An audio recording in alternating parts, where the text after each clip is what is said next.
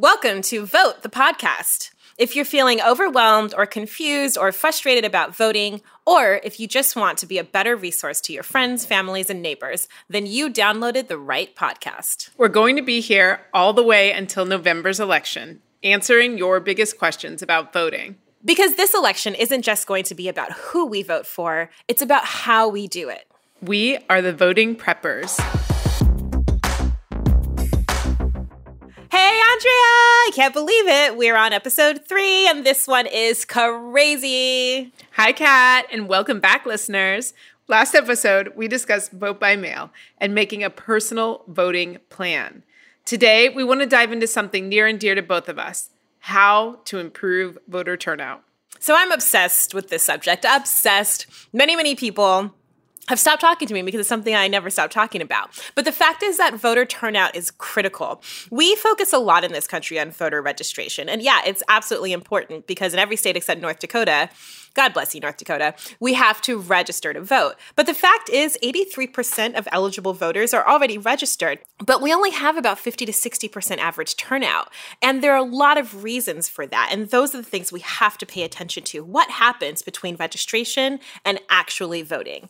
I founded Spread the Vote because one huge thing that was stopping people from voting was a lack of IDs. There are over 300,000 registered voters in Wisconsin who don't have the ID they need to vote. There's more than 200,000 in Virginia. It goes on in each state. And it was so clear that it was so difficult for people to get IDs on their own, which any of us who have ever been to the DMV can understand, that I really wanted to start an organization that would help solve at least one of the problems that stop people from going from registering to vote to actually being voters. Andrea, what have you been up to in the last week as if we don't talk 5 times a day?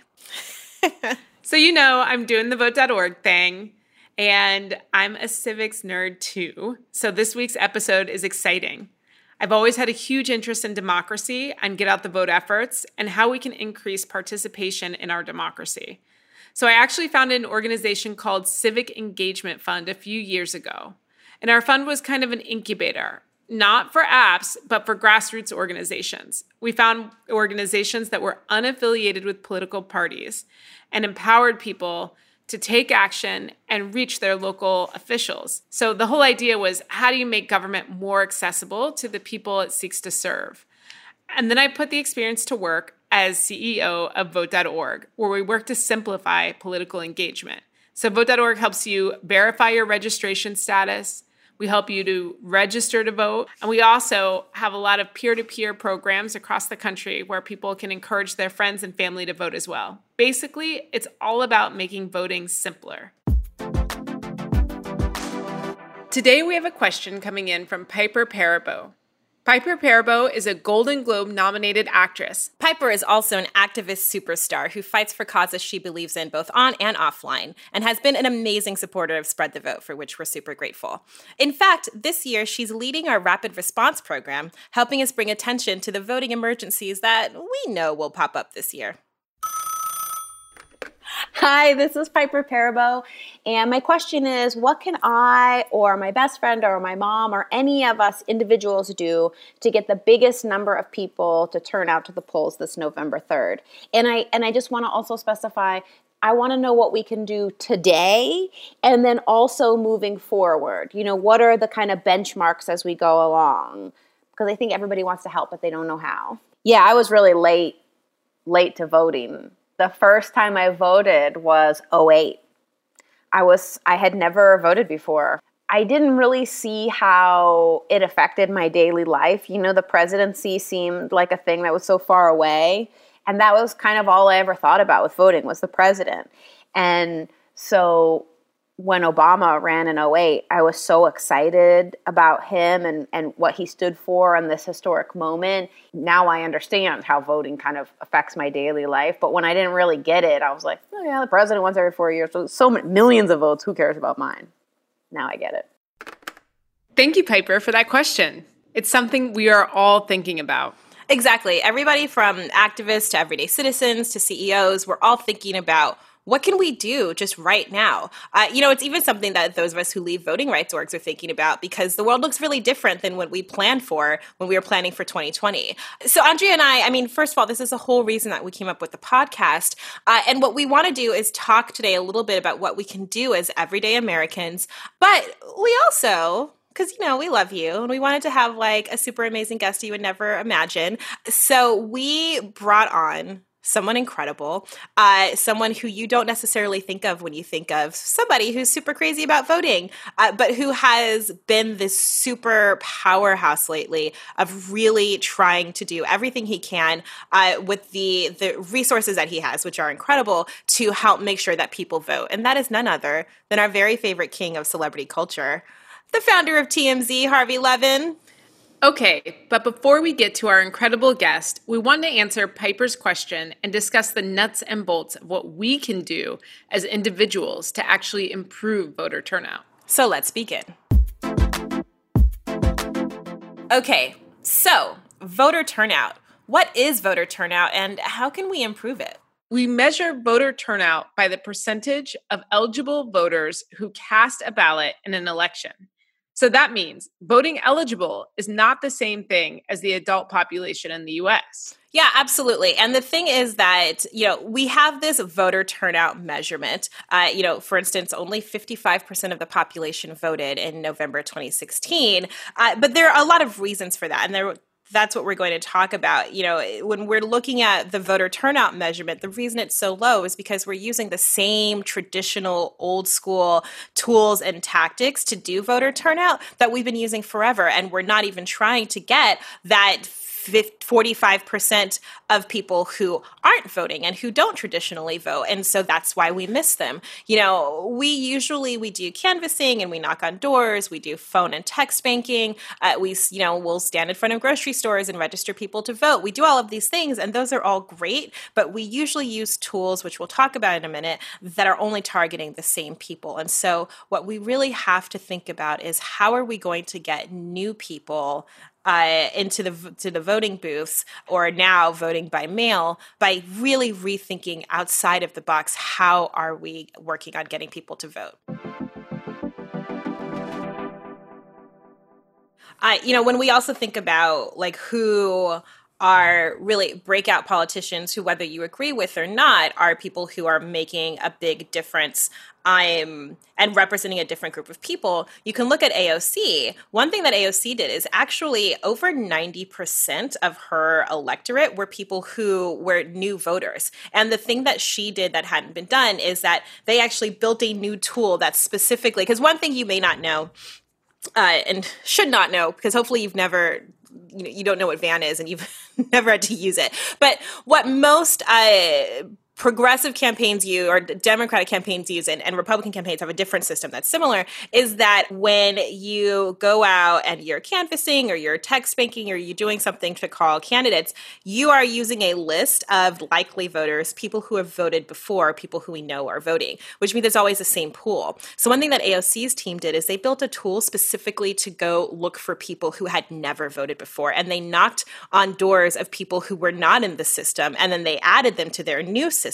And so the vast majority of people who voted for her were brand new voters, which means that the vast majority of people who voted for her were people who've been underrepresented or unrepresented this whole time. And so when we're looking at who are we seeking to vote for change, right? And this is also why voter suppression exists. It's because the people in power want the same people voting because those are the people who voted for them. So if you want change, you have to vote for new people who want different things. But that means breaking out of the systems that we have right now, where we're only spending money looking for the people who we know are going to vote the way we want us to because they've done it before, which is a small, small pool of people. And they're mostly white, and they're mostly middle and upper class, and they're mostly 30 or 40 and older. And so like breaking out of that requires really thinking differently about who we're reaching out to. It's especially important with young people because you know that young people don't have a voting history for the most part. So there's not going to be an on-ramp into civic engagement. There's not going to be an on-ramp into helping young people to vote. We do that work at vote.org for this very reason. But we're one organization. And so I think that it becomes really important to think about for the future, how are we on-ramping the next generation of voters in America? And right now, people have to realize that no one's going to invite you to the process. You're not going to, just receive something that is a formal invitation that then helps guide you all the way to the polls on election day. It's something that people are going to have to take on themselves because there are other people who have a vested interest in them not showing up and not jumping through the hoops and not making it through the process. And I don't think that everybody fully realizes that in this country right now. Yeah, I mean, and it's hard. We'll talk a little bit about these barriers in our next episode, but 77% of Spread the Vote's clients have never voted before, and they range from 18 to in midterms. Our oldest client who had never voted before was 79 when she cast her first ballot with us during midterms. And so like the difference that it makes when you have a vast group of people who have never voted before finally getting to choose who they want means that it's going to look a little different, but it also is a totally different set of tools to get those people out. We at Spread the Vote don't use any of the traditional methods of voter turnout because they don't work for our clients because they're not in this pool of people that are traditionally being looked for.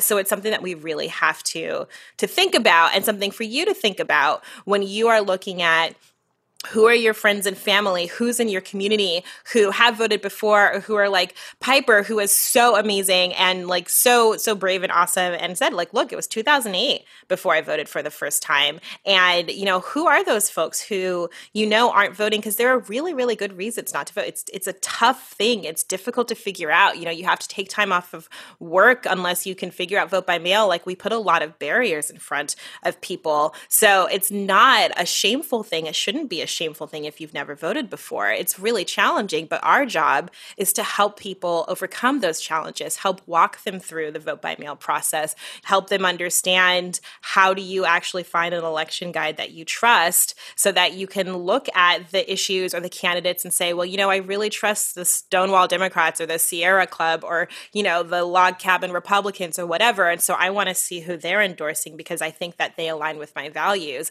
It's up to us to find those people in our groups and all of our social groups. If only 55% of the country is voting, that means half of your friends are not voters. So if you just get 80% of your friends out to vote, you have made a significant difference in voter turnout. And if we all focus on our communities, if we all got 100% turnout in our communities, that's 100% turnout in the country.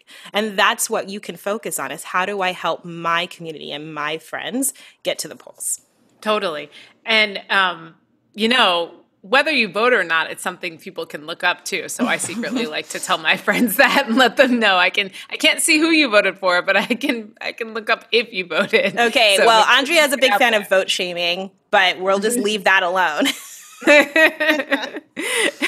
Well, at least with my friends. But I do think that how we bring people along. We have a tool at vote.org called Pledge to Register tool, and that helps people who are underage be able to go to the site, put their information in, and then on their 18th birthdays, we send out a text message and lead people through the registration process. Ideally, that would be something that was happening, that your local government does or your schools do. But right now, you're going to have to take it upon yourself to sign up or sign your children or your friends up at vote.org for that. But I think that the long term, the way we reimagine these systems, the first step to that is we have to have more people participating in them because we have to build the political will to reimagine how we administer elections in a way that's convenient and easy and lowers barriers to access. Yeah, absolutely. And I think when we think about what's another thing that you can do today, today you can reach out to your friends and family and say, hey, and particularly if you live in a state where you can vote by mail, which is most states, not Texas, unless you're under 65, sorry. But in most states, you can vote by mail, and more states are opening up voting by mail without an excuse because of COVID. And so you can reach out to your friends and family and say, hey, we're in California or Maine or Alabama, and we can vote by mail without excuse here. And so today in July or August, whenever you're listening to this, early, why don't you request your absentee ballot? I'll request mine. And then when they come in, we can have a Zoom party, break out the tipples, the weekend water, as one of my favorite podcasts says, and we can walk through it together and have our own virtual voting party and figure out what it is that we think about the candidates and about the ballot measures together. But go ahead and request your ballot early. And the more people who you recommend and encourage to do that, then that's going to both help make sure that more people get their absentee ballots because they're requesting them early and not, contributing to a last minute rush. But it also means that then you can start planning with them. How are we all going to fill this out together?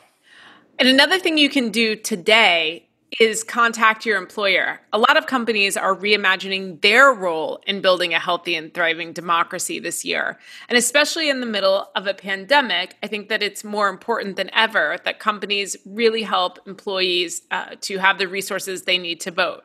At vote.org, we have a campaign called electionday.org, where we believe that no one should have to choose between their paycheck and their vote. And we outline a whole series of policies that you can ask your employer for to make sure that you have a vote-friendly office. Yeah, absolutely. And we're putting out, if you haven't noticed, a weekly toolkit. Look for it on the socials.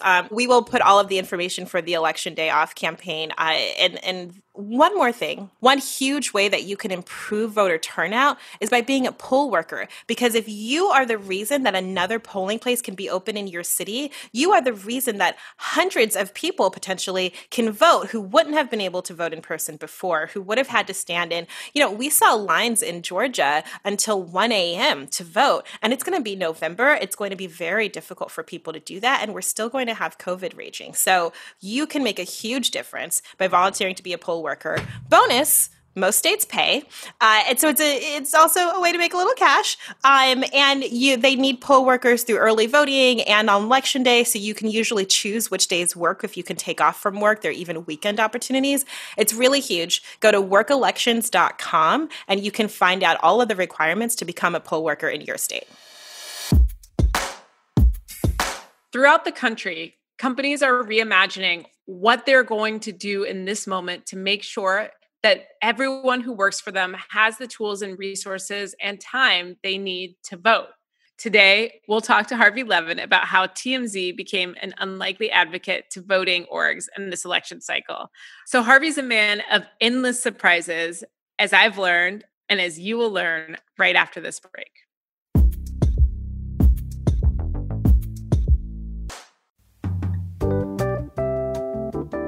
This show is brought to you by us, Spread the Vote and Vote.org. Sponsors, we're still looking at you.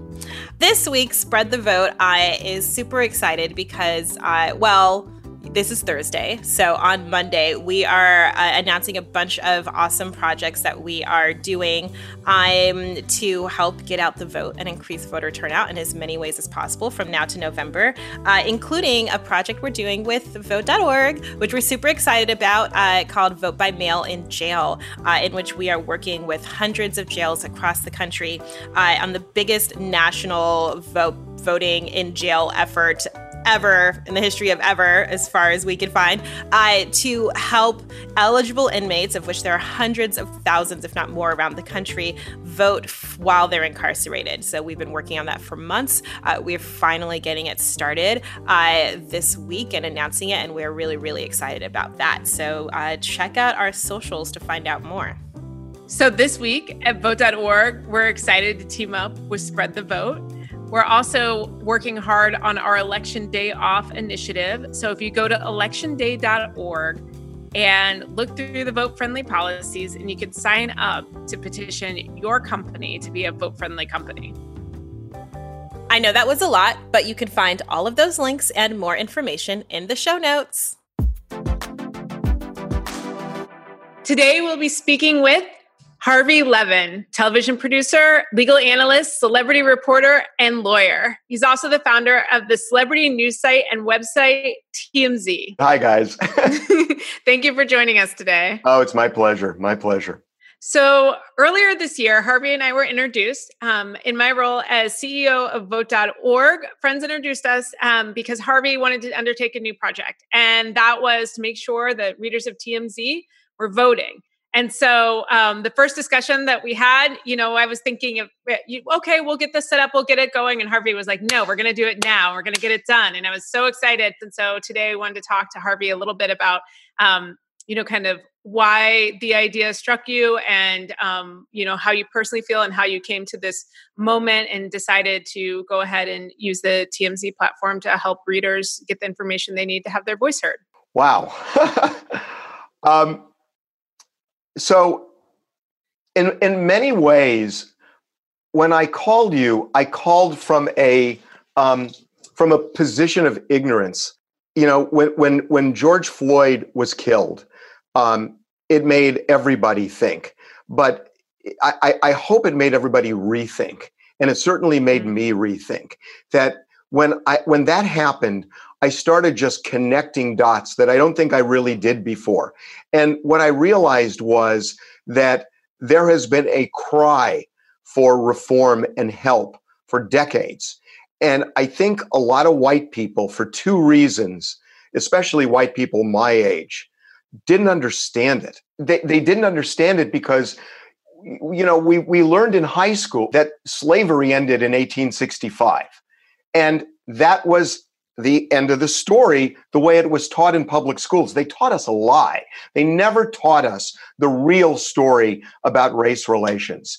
And, it really struck me that was the case when I started thinking about George Floyd and everything else. But also, it just hit me that what we need to do is educate ourselves before we can figure out how to help other people. So honestly, what I've been doing every weekend, I've been nothing but reading books. And I've read Bakari Sellers' book. I've read D.L. Hughley's book. I've read Kimberly Jones's book. And I'm trying to understand what it is that I missed in high school. And it's so much. The idea that, that racism got cured with the 1964 Civil Rights Bill is ridiculous. White people were taught that, but it was not the case because people didn't abide by it. So all of a sudden, we're relearning all this stuff, and it's like coming over us like waves. And I was utterly ignorant. And when I called you, I just thought to myself, we got to do things quickly. And I'm ignorant. And that at the same time, there's no doubt that voting is going to be the key to everything right now. It's going to be the key to our future and maybe the key to our demise if things don't go well. As a CEO and leader, for people who are working in different companies across the country, what could they be doing to encourage leadership in this moment? Well, I honestly believe that the first thing every CEO needs to do is to educate themselves. And maybe a lot of them are. I certainly wasn't. But I think you've got to educate yourselves to really understand. Because honestly, I feel, I'll give you an example. To me, when people talked about reparations, I always thought, well, wait a minute, reparations is about what happened during slavery. And it seemed like there was a big disconnect. And I never really understood the argument about reparations. Today, my feeling about reparations is that it's not about what happened 100 years ago. It's what happened this morning, that this never went away. And when you see that and understand it, I think it creates a passion and an urgency that, gets spiked. Because that all of a sudden you're seeing things you never saw before. And it just seems to me that any CEO, you got to understand, you got to read before you can act. So we also hear from a lot of employees who want to be the ones to lobby their employers to start voting initiatives. Can you talk a little bit about how you think employees can do that and how you think that TMZ benefits from a business perspective from your pro-voting initiatives? Well, look, I think, we have a lot of young people working for TMZ. And, people talk about millennials as, being entitled and everything else. And, there are good things and bad things about millennials. To me, the best thing about millennials is they are socially conscious. And I think that is a really critical point. And old guys like me need to acknowledge that there are young people working who want to make part of their lives doing good for the community. I mean, one of the things we're going to do at TMZ is we have told the staff now that they are going to get 5 days a week in addition to their vacation days. We're going to give them an additional 5 days. And for those 5 days, we're going to pay them to go out and do good work in the community. Oh, that's awesome. And we're doing that with our 300 employees, close to 300. And, that's going to be one of our ways of trying to do good things. And that's why I just am so passionate that we want to do whatever we can. And that's why we're taking over the website on a fairly regular basis, that when you go to our website, from time to time, you're going to see it completely skinned, thanks to you guys, the vote.org people, where you will see that people can easily register to vote by just clicking at tmz.com. And we're also, we're talking about this on our television shows. We're doing it on social. So I just think it's so important. Amen to that. Preach. Yes. That actually, it makes me think of something, because I think, I know, being a millennial, that one of the ways that employers and corporations have tried to entice people to come work with them is with wellness programs. When you're doing this sort of amazing thing where you're saying, all right, along with your vacation days, we're giving you all of this time to volunteer, which I think really speaks to wellness of the soul, and really feeling like people are able to have an impact. Do you think that can be part of a wellness program that might even help you keep your employees, longer and keep them happier? I hope so. I mean, these are such weird times that I hope that's the case.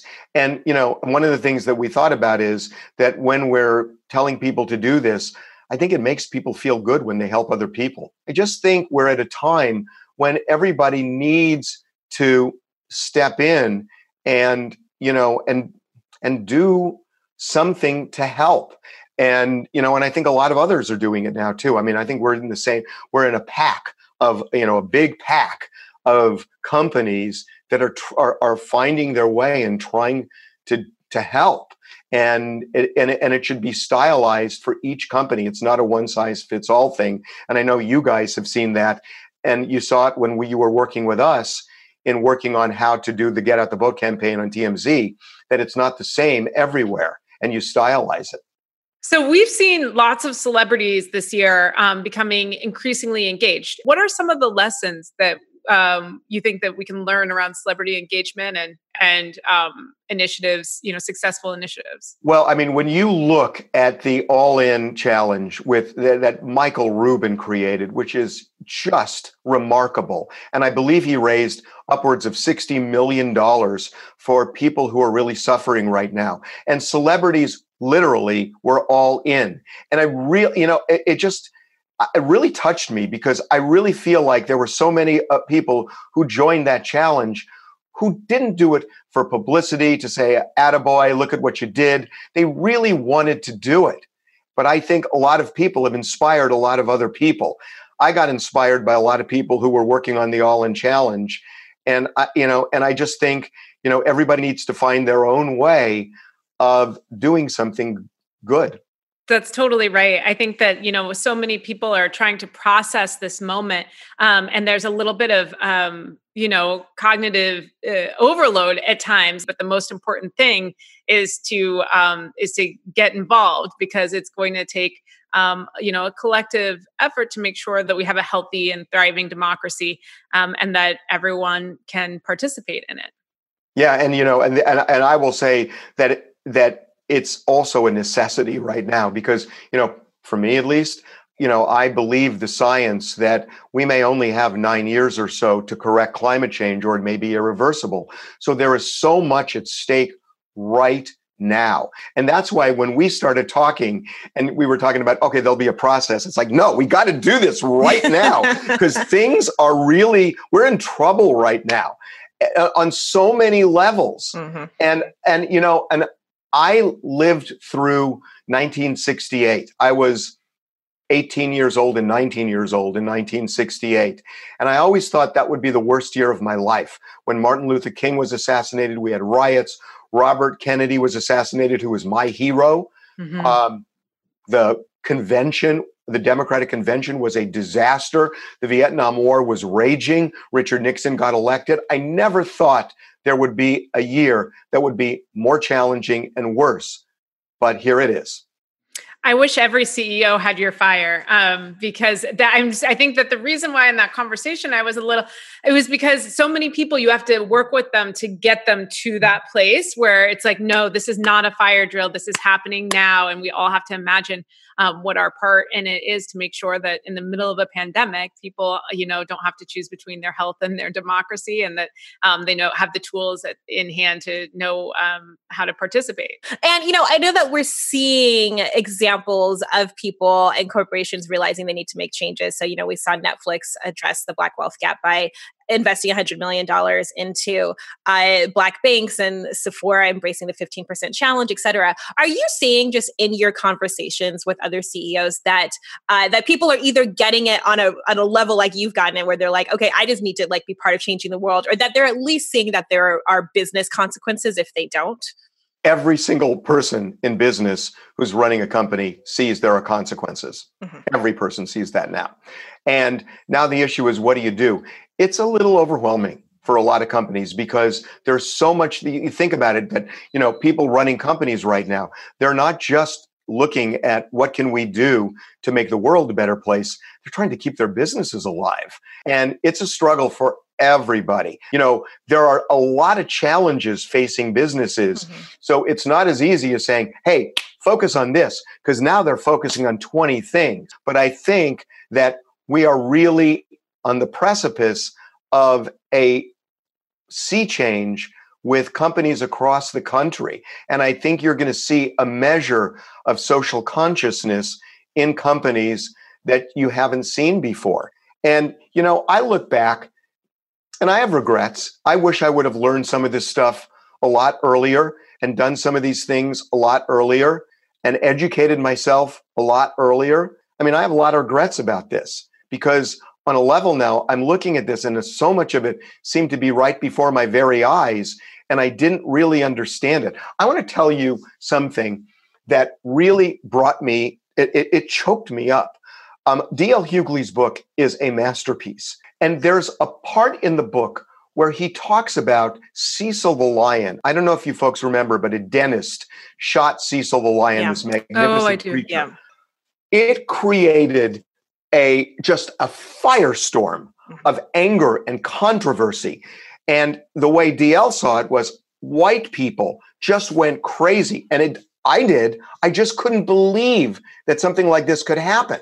And he stated it so simply. He said, when Cecil the lion was killed and there was this kind of white outrage, another lion was never killed like that again. Why didn't white people feel the same way about Black people getting killed? End of chapter. And I sat there and looked at a blank page, and it choked me up, because he was right. Because he was right. Why? And I don't have a good answer to that, but I do now. I think that was well stated and very true, and a collective experience a lot of people are having. And I think actually one of the most hopeful things about this moment is that, the protest moment, we did see people coming together of all backgrounds, all types of people out in the streets together, and really seeing some of the brutality and things for what it really was, and reacting accordingly. And that honestly gives me hope. I'm a child of the 60s, and young people changed the world back then. We ended the Vietnam War. I haven't seen that again until now. And I think there should be a lot of hope that young people can make that difference and push older people into 2020. And I think they're doing that. TMZ has a huge audience, the biggest audience probably of anything and anybody, because everybody's fascinated with celebrities. But if you could say, one thing to them to help them understand why it's so important that even in the midst of multiple apocalypses, even though it's going to be more difficult than possibly ever, why it is so critical for them to vote this year, what would you say to them? Well, what I would say is this. So there's only one answer to that, and that is what vote.org is doing. It is simple as that everybody realizes leaders make a difference. And when you look at what has happened with coronavirus, look at what's happened. That all of a sudden, not a lot of people who didn't live in New York didn't know much about Governor Cuomo. They do now. A lot of people didn't know what a remarkable man Anthony Fauci is. I have, followed Anthony Fauci since the AIDS epidemic in the 80s, and he is a remarkable human being. And I think he's emerged as a leader. Leaders have emerged from this, and you can see they make a difference. Well, if they make a difference, elect the people you like to make that difference. It's really that simple. This is not a high concept. It's you like certain leaders and dislike others. You have the power. And the power is just go to vote.org. Vote, register. You don't have to go to the polls. You can do it by absentee ballot. You can do it by mail-in. You can do it if you want to go to the polls. It's so easy. And that's how we change the world. And it's certainly how we change America. Amazing. Amen. It's amazing. Thank you so much. Thank you for joining us today. And thank you for your work. And thank you for your activism for voting and for really, kind of stepping in the ring and doing so bravely. Well, I don't see it as bravely. Honestly, it's not. And, look, we've made missteps. We have, I have regrets, but we want to turn things around as much as we can. It's not an issue of bravery. This is just what everybody needs to do.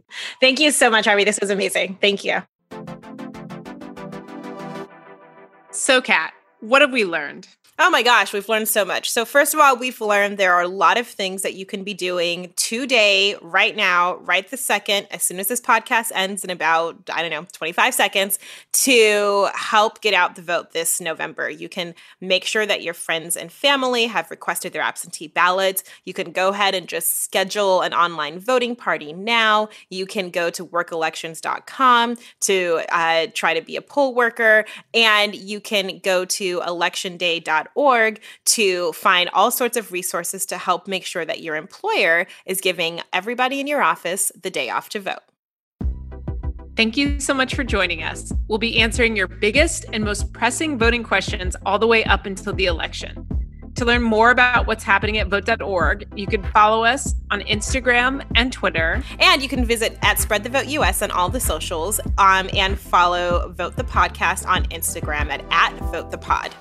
Here at Vote the Podcast, we'll be discussing voting all the way to November. So if you have a question you want us to address on the show, write us at votethepodcast@gmail.com or call and leave us a message at the number in the show notes. Subscribe, and hey, be a good neighbor. Leave us a review, preferably 5 stars. That's all. Have a nice day.